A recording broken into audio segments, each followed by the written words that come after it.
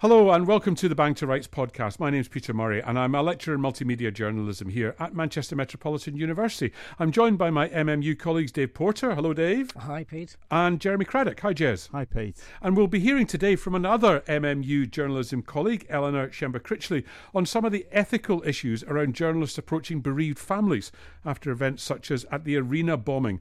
We'll also be hearing from some of our own students about ethical issues that they've encountered in their own reporting for the Northern Quota news website. We'd love to hear what you think about that or anything else we're covering today on Bang to Rights. Remember, you can tweet at us at RightsBang, so please do get in touch. And we'll be casting an ear over the first ever live Twitter session from the House of Commons. But first, a quick dash around what you've been watching or reading this week. Jez, what have you been looking at? Yeah, Pete, a story that caught my eye, referring to the IPSO Code of Practice. The Samaritans are calling on papers to sort of not refer to suicide locations in reports of suicides and inquests, that sort of thing. They're feeling that by doing so, it's sort of leading to more people taking their own lives. You know, that sort of copycat element to it. Mm-hmm. And I understand IPSO are now seeking views from journalists on whether, under Clause 5 of the Code, whether location could be, come under the excessive detail of method that's used. Yeah, because until now it's been sort of method, hasn't it? Yes. And so whether you bring in location as well as part of that. So interesting to see how that will play out. But whether that will become too restrictive, if you're covering an inquest and, obviously it's a relevant factor, isn't it? And particularly if it's a public location. Mm-hmm. But interesting to want to see how that develops. Yeah, and Dave, what about yourself? It was interesting to see some fresh guidelines issued to the courts, particularly to court staff, just reminding them of the rights that the media have to access to the courts, to access to materials, to charge sheets, to just to be able to attend, actually, and very often it's for court ushers who are like the school caretaker, know everything that's going on, but sometimes don't know the finer points of the law, etc. So it's fantastic that these guidelines have been issued again, but it's slightly depressing that we're still having to fight return to them time and time again. But yes, a timely reminder. Mm-hmm. Yeah. So all this comes for me is I've been watching the Electoral Commission. They've turned up at a hearing of the DCMS committee, the Media and Culture and Sport Committee, this week. They welcomed the prospect of branding or imprinting all political advertising during campaign periods as a way of kind of avoiding a repeat of the controversy over funding of the Vote Leave campaign, for example, during the Brexit referendum that we've seen lately. The head of the Electoral Commission, Claire Bassett, was speaking during that session this week. The DCMS committee are doing an inquiry into fake news, Cambridge Analytica and so on. Coincidentally, Tuesday's session was the first time, according to the chair of the committee, Damian Collins MP, that select committee proceedings have been officially live streamed over Twitter. We'll come back to that in a moment. But he asked Claire Bassett if she believes regulation of political advertising needs to keep pace with digital technology. Some of this goes to broad issues of internet regulation and internet harm. The attack is on you because it's a political nature, but there are similar attacks to other people that aren't political which have the same thing. So I think it's really important not to have sort of scope creep of the Electoral Commission into areas where actually about broader internet regulation and internet harm, which other regulators or other potential organisations would be better placed to do. I suppose the distinction between freedom of speech and political advertising is that freedom of speech might be organic, people are expressing an opinion, and that's different from someone saying, I want to create an audience for my political opinion by spending money against it as a form of advertising. Yeah. And probably historically, most political advertising took place during election periods. But now, the internet makes it easy for it to take place throughout the year. And do you think there should be common standards that apply to the transparency around who political advertisers are that exist throughout the year and not just during the regulated period? We'd be really interested in being part of the discussion that looks at that. I think I'm just being a little bit cautious because I think there's some real challenges of definition that I mentioned earlier within that, and there's some real challenges about how you would actually do it Doesn't mean we shouldn't try and we shouldn't be thinking about it. We'd be very keen to be part of any discussion that does that. But I think we would need to think it through. And I think any code like that also would have to be statutory, because if it's voluntary, the very people that you want to capture probably wouldn't engage. So there's Claire Bassett of the Electoral Commission speaking to the DCMS Select Committee on Tuesday. The committee is due to publish its final report on fake news, Cambridge Analytica, Facebook, and the future of political advertising before the end of this year. Branding, Dave, on political adverts on social media, would it work? I think so. I think it's a long time coming. We're entering into this very thorny and murky waters, as you say, with Cambridge Analytica and Facebook and everyone. The amount of money that's being spent on political adverts and political campaigns online is phenomenal. We know that Labour is very, very good at these campaigns. Jeremy Corbyn's campaign was said to be super slick. Yeah. So that's where people are, and of course, where the majority is where parties are going to go. But it's how you regulate that and make sure it's transparent and not, presented as news, which in effect is comment and an appeal to voters. And also the whole point about, attracting voters by who they are, being targeted effectively. That's the key thing there as well. Yeah, interesting that Claire Bassett talked in there about sort of freedom of speech issues, and it's I don't know, it's sometimes hard for me to reconcile the idea that just by branding something you're restricting people's freedom of speech. It seems to me it's much more transparent that way around. Because printed literature during elections and referendums has to carry the imprint, doesn't it? Yeah. So you'd think, well, why not online as well? Absolutely. And I think people, when they pick up those leaflets, they know straight away that there's an agenda behind them. And I think at the moment with online, that line is definitely blurred. Yeah, because you think a lot of those advertisers who are being paid to do this, after all, by the political parties or the campaign groups, that they're trying to hoodwink the public into believing that this was their next door neighbour or their friend who created this, not some PR company. Absolutely, yeah. So Jez, you and I both caught part of this live feed at any rate on Twitter. I was on the Rights Bang Twitter feed looking at stuff for the day, and then this popped up that this was it was actually the tail end of the live feed that I saw on Twitter. But it's interesting that they should start doing this. I think so. I think it's good for democracy, isn't it? It's another way of trying to engage with the electorate, and putting the information out there. I mean, we've had live TV broadcasts from Parliament for 25 years now. I welcome it, and I had a look at the Twitter feed after the event, but it was interesting to be able to drop into it. I mean, it was 3 hours long, but you could sort of, dip into different parts of it and find the section that you were interested in. By the time I got to this was the back end of it when the Advertising Standards Authority were on, and I think there was only 8 people watching. Not brilliant, but maybe it needs to get up a bit of a head of steam. It might gather, might grow some legs. First one, so I'm sure it will grow, and people will get used to knowing that it's there as well. Yeah. Okay, so do you have a view on that? Please do tweet at us at Rights Bang. Let us know. So here on Bang to Rights, for several weeks now, we've been asking people, listeners, and particularly students, to come on and sort of ask us questions that we can respond to during the podcast. So at the moment, I'm with Sophia Khan, and we just nipped out of the media law lecture to have a quick chat about one question that you wanted to ask, because you were reporting for the Northern Quota, speaking to some asylum seekers, weren't you? And there were issues about identifying them and photographing them and so on. So what were the issues that came up for you when you were doing that job? I think some ethical issues on whether I would be permitted to enter a property without the landlord's consent and take certain photographs. I mean, these photos look like they were photos that would be of public interest. So entering this property and taking photos, and not just that, dealing with the identity of the asylum seekers too. So these things did raise concerns for me. And in the end, you decided not to identify the asylum seekers, and you made a point of doing that. And I think a lot of people would understand why you did that, because they're in a very, very vulnerable position, aren't they? Yeah, absolutely. I did feel for them, and many of them were quite afraid to talk to me because they do have asylum claims, and they're afraid their asylum claims might go the way they don't want it to go. So I did make a point of not identifying them and going with that and understanding their needs too.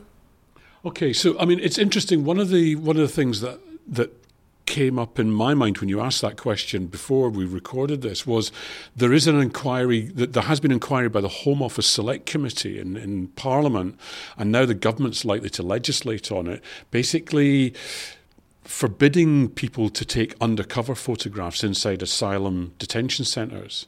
Now, that's not the circumstances that you were in, is it? You were in, well, explain to me what the circumstances were when you were doing this story. Well, I got in touch with an asylum seeker, and she allowed me into her property, into the flat that she was staying at. So that is why I chose to take the photos.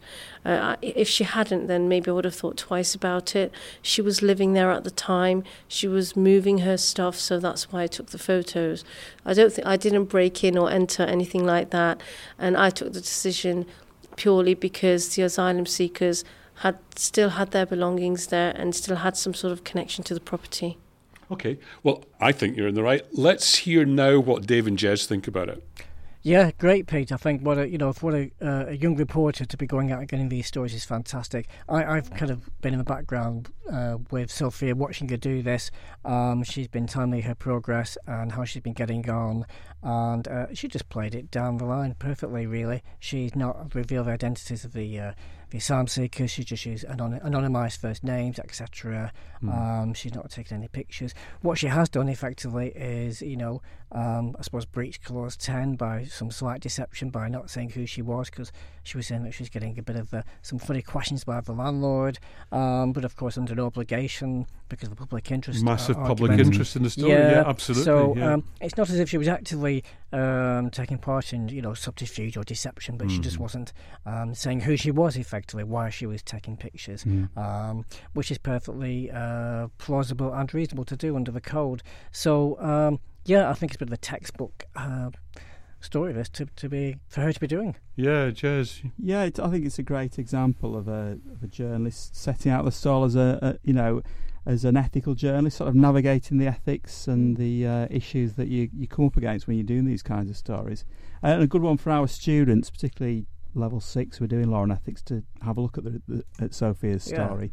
And see what she produced at the end of it. Yeah, absolutely. I think it's a really good example, and I think it's great to see that the students are producing this kind of stuff. Sort of serious, cutting-edge stuff, and serious public interest stories. And we'll come back to that later on in the podcast, where we're looking at some of the reporting that the students have been doing on Northern Quarter about some of the demonstrations that are going on in the city, and a variety of them. So we'll hear a little bit more from one of the students, Alex, about all of that.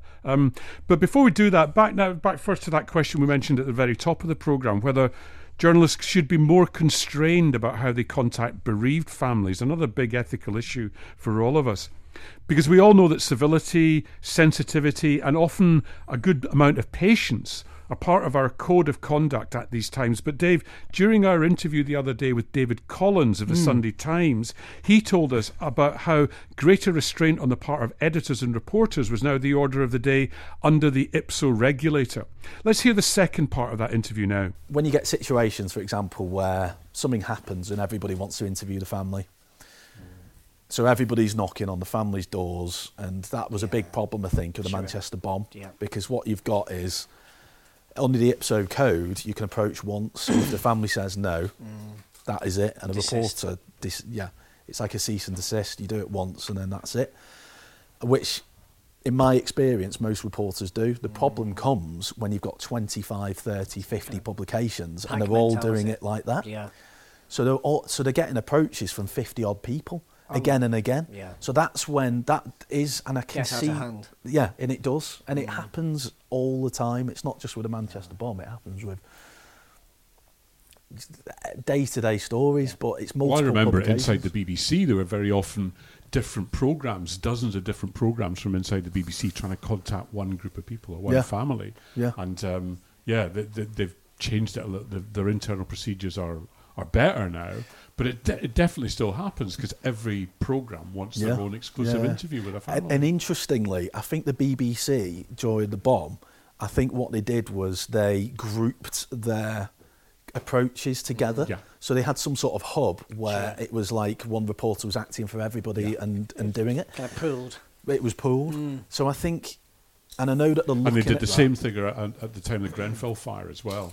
Where, I mean, do you think it works? Is that the way that public pressure now is putting on us? I think there is an argument to say there are too many approaches going on by multiple media organisations, and it's it's not just newspapers. It's these days it's websites, it's broadcast, it's all of media. So I think the key to that is reporters should be able to approach families. And the reason I think that is important is because there are instances where families want to talk about lapses by the emergency services or what happened or anything else. Families should have the right to be able to contact the media. And that was important during the Manchester Arena bomb because a lot of survivors were not happy with how the fire brigade and the police conducted themselves. So there's a balance to be struck, but at the same time, families should not have to have the door knocked 50 times. That in those situations, that isn't acceptable. So I think the way to do that is by IPSO. And I know they're discussing this at the moment, following the Kerslake recommendations for the which was an independent review carried out after the Manchester Arena attack, and there were recommendations in there about how the media reacted and acted. And I think there's some valid points in there, and a lot of it, I think, is driven by these multiple approaches, by media organisations. And I think if IPSO could pool approaches more, then it would bring down the number of times families are being contacted, and I think that would hugely help. Yeah, I mean, I think they'd have to have a mechanism that they would be able to kick in kind of immediately, because inevitably something like Grenfell Tower or the Arena bombing, the media are onto it very, very quickly, and IPSO would have to be part of reacting really, really quickly. So, and we see it with things like, D-Notice, the D-Notice people. They work with the MOD, so it tends to be that when you've got something that affects national security, you go to the MOD for a right of reply or whoever it is, and then a D-Notice committee gets in touch with the organisation. So it's shown that organisations can react quickly and effectively to sort of control what newspapers publish. And the D-Notice committee is a really good thing in my view.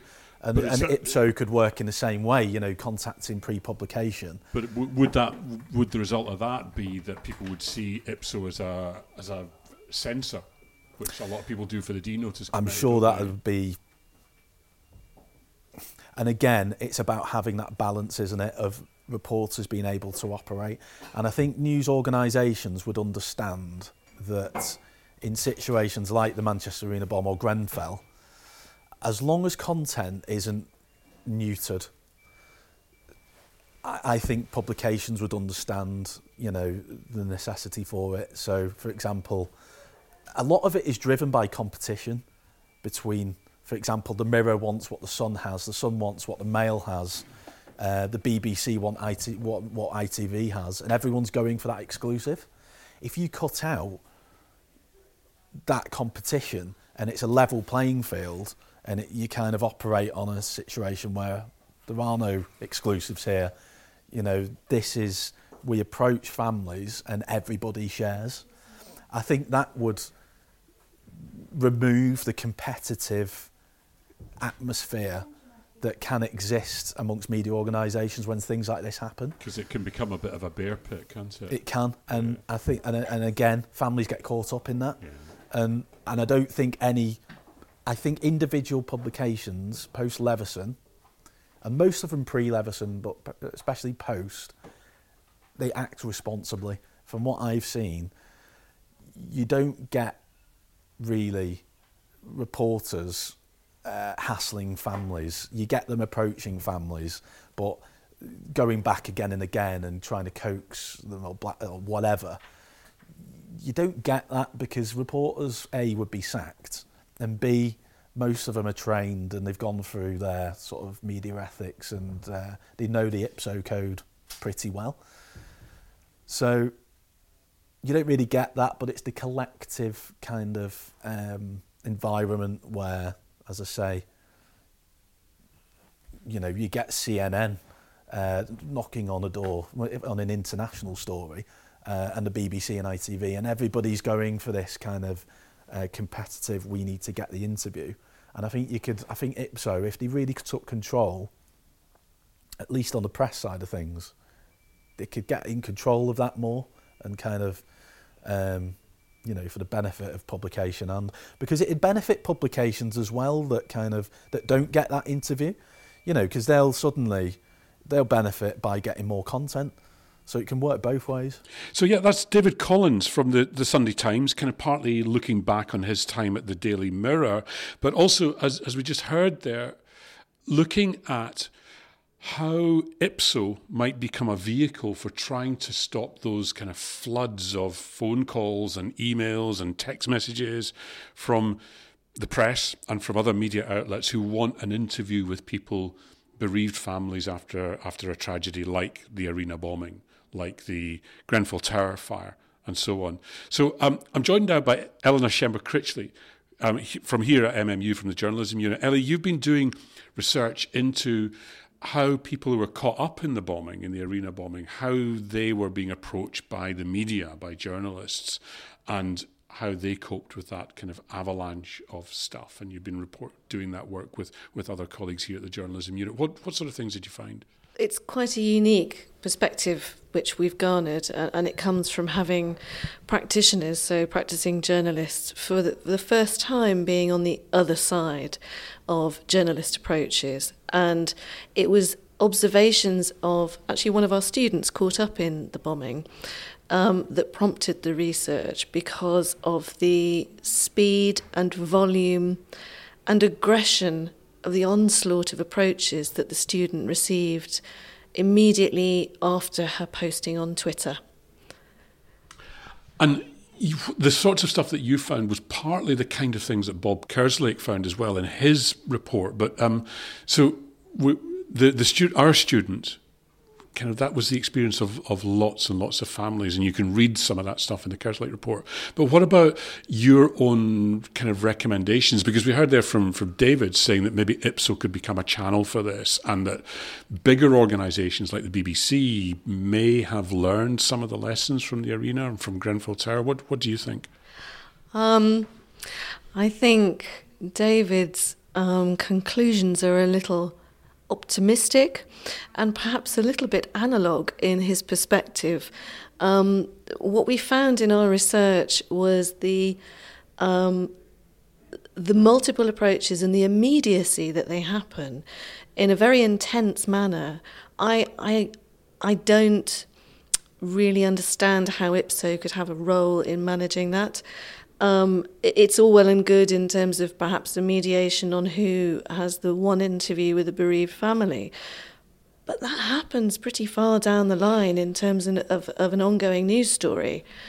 A lot happens before then that has the potential to cause great distress, and in some cases be quite ethically unsound, that we had concerns over when we were reading back through the messages, when we were talking to the eyewitness and to the brother of a family member who was killed there.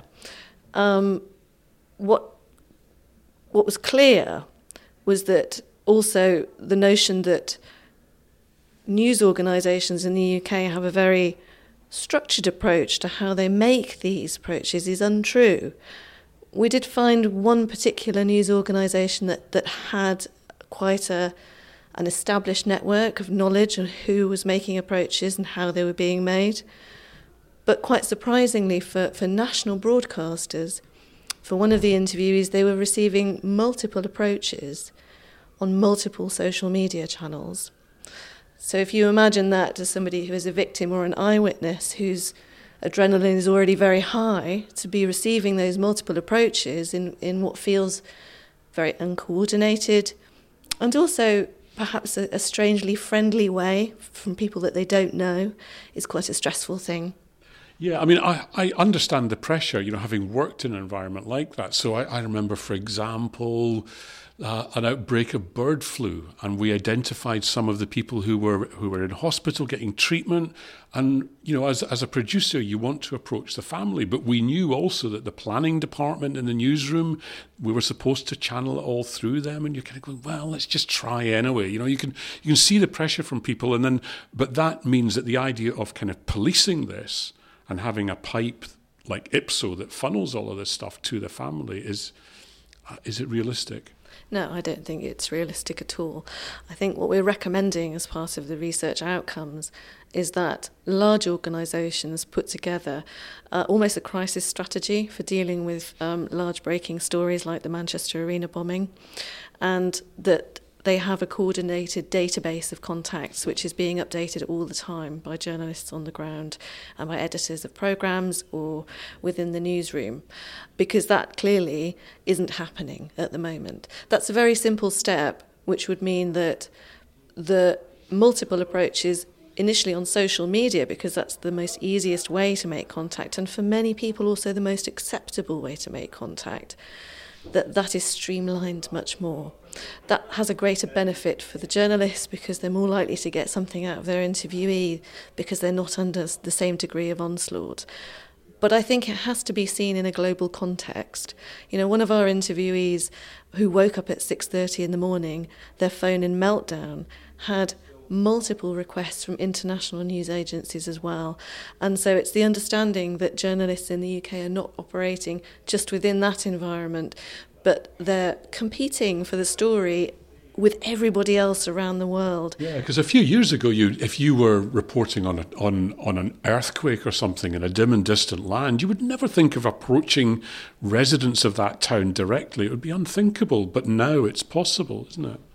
It is, and I think one really positive thing that has come from the research was that the interviewees were making very positive distinctions between UK journalists and rest of the world journalists. And so they were making their own editorial judgments on who they allowed to contact with them.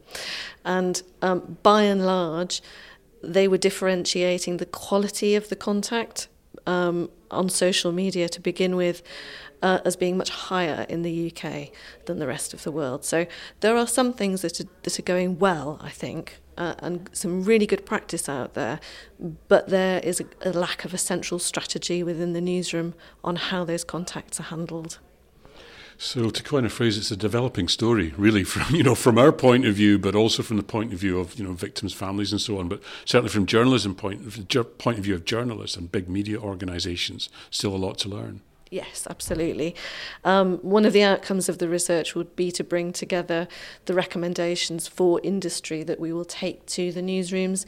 When we've talked with participant newsrooms, they've been very interested in the approach that we're taking and the recommendations that are starting to come out, and they've already fed back to us how useful they will be. Okay. Ellie, thanks very much. Back to the studio. Thinking about, the Ipso ideas around how we sensitively approach families and that, I think that the time it would take to sort of coordinate that sort of action may mean that the news, the timeliness of the report might pass. I think you were sort of alluding to that. Yeah, I think one of the problems really is Ipso's not. There may be all sorts of problems we have with Ipso, but they're not even set up to do that. They don't have that kind of capacity at the moment. So it would mean certainly widening their ambit, wouldn't it? Yes, and obviously those journalists who are not regulated by Ipso, where the possibilities that they will make their approaches independently anyway and cause harm for the industry as a whole, really. That would be my concern. Yeah, Dave. Well, I think Ipso still has a role to play here. I understand Ellie's point, and I think the difficulties of having a pooling system will be in such a chaotic kind of a free fall after an incident is going to be difficult. But I think, and as Jess points out, that it's going to be difficult to regulate international media and freelancers. Although, as publishers, we're not meant to take copy from freelancers if it's been obtained against the code, etc., etc. But I think, looking back to Ipso does have a part to play. Looking back to the Shoreham disaster, the Fareham disaster, where a lot of the there was a lot of media coverage, and one of the MPs got in touch with IPSO and they basically called off the dogs. In fact, so there can be cease and desist, and hopefully that will be adhered to. So I think there's some role to play, despite reservations. Yeah, and it's interesting that things are moving. I don't think there's any question that things are changing. The environment's changing, and the attitude of the public towards these questions is changing. And I think some of the people involved in the arena, affected by the arena attack, for example, are beginning to demonstrate much more kind of a savvy approach themselves to this kind of thing as well. As people become more and more literate in social media, they're able to handle some of that stuff themselves, but it very much depends on the circumstances. So a reminder, you're listening to Bang to Rights from Manchester Metropolitan University's Journalism Unit. If you have a view on that, of course, please let us know on Twitter @RightsBang. Finally this week, another student question, this time from Alex Candlin, about the difficulties of gathering vox pops at demonstrations. Basically, he wants to know, should you as a journalist get into a debate with protesters? When I go to protest, most people are quite happy to talk. Like the homeless one not too long ago, and the Palestine one, and the GI one, because they went there to talk. They weren't there for people to listen. So that's pretty fun. That's pretty easy as well. And also, I quite enjoy doing them. I'm not entirely sure why. I just like doing them for some reason. And if you just go up to them and you tell them that you're a student, most of them are students, and you just act friendly and you just say hello, and most people are just happy to speak to you anyway. But then you just make sure, do you mind if I film it? It doesn't have to be filmed, and it just gets people a bit comfortable. But most people are happy with it. I've only had like 1 or 2 people say no, don't want it filmed. They're still happy to give their names and stuff. Except the GI one. There's one GI one where a guy used a lot of foul language, so I couldn't really use him. But, I didn't want to be filmed, so probably good reason. So. Yeah, I think the difficulty sometimes with protests and demonstrations is, as opposed to a vox pop where you've got you one-on-one, very often you'll start talking to one person and 3 people will start crowding round, and everyone's trying to pitch in the different views, and you're trying to, certainly in my experience, frantically take it down in shorthand and listen to 4 people talking at you at once. And that's the difficulty, because everybody does want to talk and put across the viewpoints, and then you've got to go and potentially get the other side of the the pro and anti. So it can be, the logistics of it can be quite interesting. I would like things like that, like to get the other side as well. Most of the process we've been to, it's just been one particular side, and maybe 1 or 2 people passing by just try and chip in a bit. But I would like to see a protest and a counter protest. That would be great to jump between the two. Well, you can. There will be cases where you do that, but I think one of you wouldn't want to probably get that alternative point of view at the demonstration. You might call up the opposition party or something like that and get their point of view on it, rather than, because I think it is, if you start getting into debate with people on the street, that's when you can get into trouble a bit. It's messy for the story, and it's messy for you. So just think about how you're going to get that alternative voice, but do go in with an idea about how you're going to get that without getting into a bit of argy-bargy with people in a protest. And I think covering a protest, your aim is different to doing a vox pop anyway. So picking up on what Dave was saying about how people can crowd round, and it can be difficult to get a sense of what's going on. In a way, when you're doing that sort of coverage, you're trying to get the temperature of the protest and the mood and the colour of it. Whereas with vox pops, you are pinning individual people down and getting their views on a certain subject. It's also, particularly if you're doing a vox pop, it's worth being open to what people tell you, because you never quite know where it might take you. And there's an example, Stuart Flinders, the BBC North West Tonight reporter, did a vox pop a couple of years ago. It was the anniversary of the big Everton-Liverpool derby, quite a famous football match, and he was asking people in Liverpool if they remembered the match. And one of his vox pops was this old guy, retired guy, and he said, "Do you remember the match?" And the guy said, "I do remember it because I played in it." And he said, "Oh, what did you play?" He said, "I was the Liverpool goalkeeper." So after the vox pop, he went and he did an interview with the guy. It was Tommy Lawrence, who was a famous footballer but was now living a quiet life, retired and everything. So you never quite know where it might lead you. So be open to those little asides, really. Yeah. Listen out for stuff. Alex, thanks very much indeed for coming on Bang to Rights. We'll hopefully have you back on in a couple of weeks' time, maybe. But just as we always keep saying, if any of you have got any views on that discussion, any trouble you've had when you're out doing Vox Pops, or if you've got any other questions, tweet at us at RightsBang, or if you're on the MMU campus, come and see us, come and join in. So that's Alex Candlin there. We hope Alex, and earlier we heard from Sophia, I hope Alex and Sophia will come back on the programme, and we hope that you'll come on the programme too, or at least get in touch if you've got a question for us from your work. So just before we close for this week, Dave, Jez, our usual roundup of what's in store for students in the coming week in their law, ethics, media regulation lectures. Dave, what have you got? We'll be doing Ofcom next, and regulation of broadcasting. And Jez, what about yourself? And at level 5, the students will be looking at copyright. Yep. Postgrads will be looking at contempt of courts. We'll be scaring the pants off them with that one. But that's it for this week. Thanks very much, Dave. Thanks, Pete. Thanks, Jez. We're Bang to Rights. Do subscribe to us on Apple Podcasts. It means Bang to Rights will just pop up on your podcast feed as if by magic. You can also find us on Stitcher, or you can search for Bang to Rights on the MMU Northern Quota SoundCloud feed. That's all one word, MMU Northern Quota. Please leave us a rating. It helps spread the word and helps others find us. You can tweet us, as I said, at RightsBang. Let us know if there are topics or issues from the lectures or from your reading which you want us to cover in future editions. But in the meantime, thanks for listening. We'll see you soon.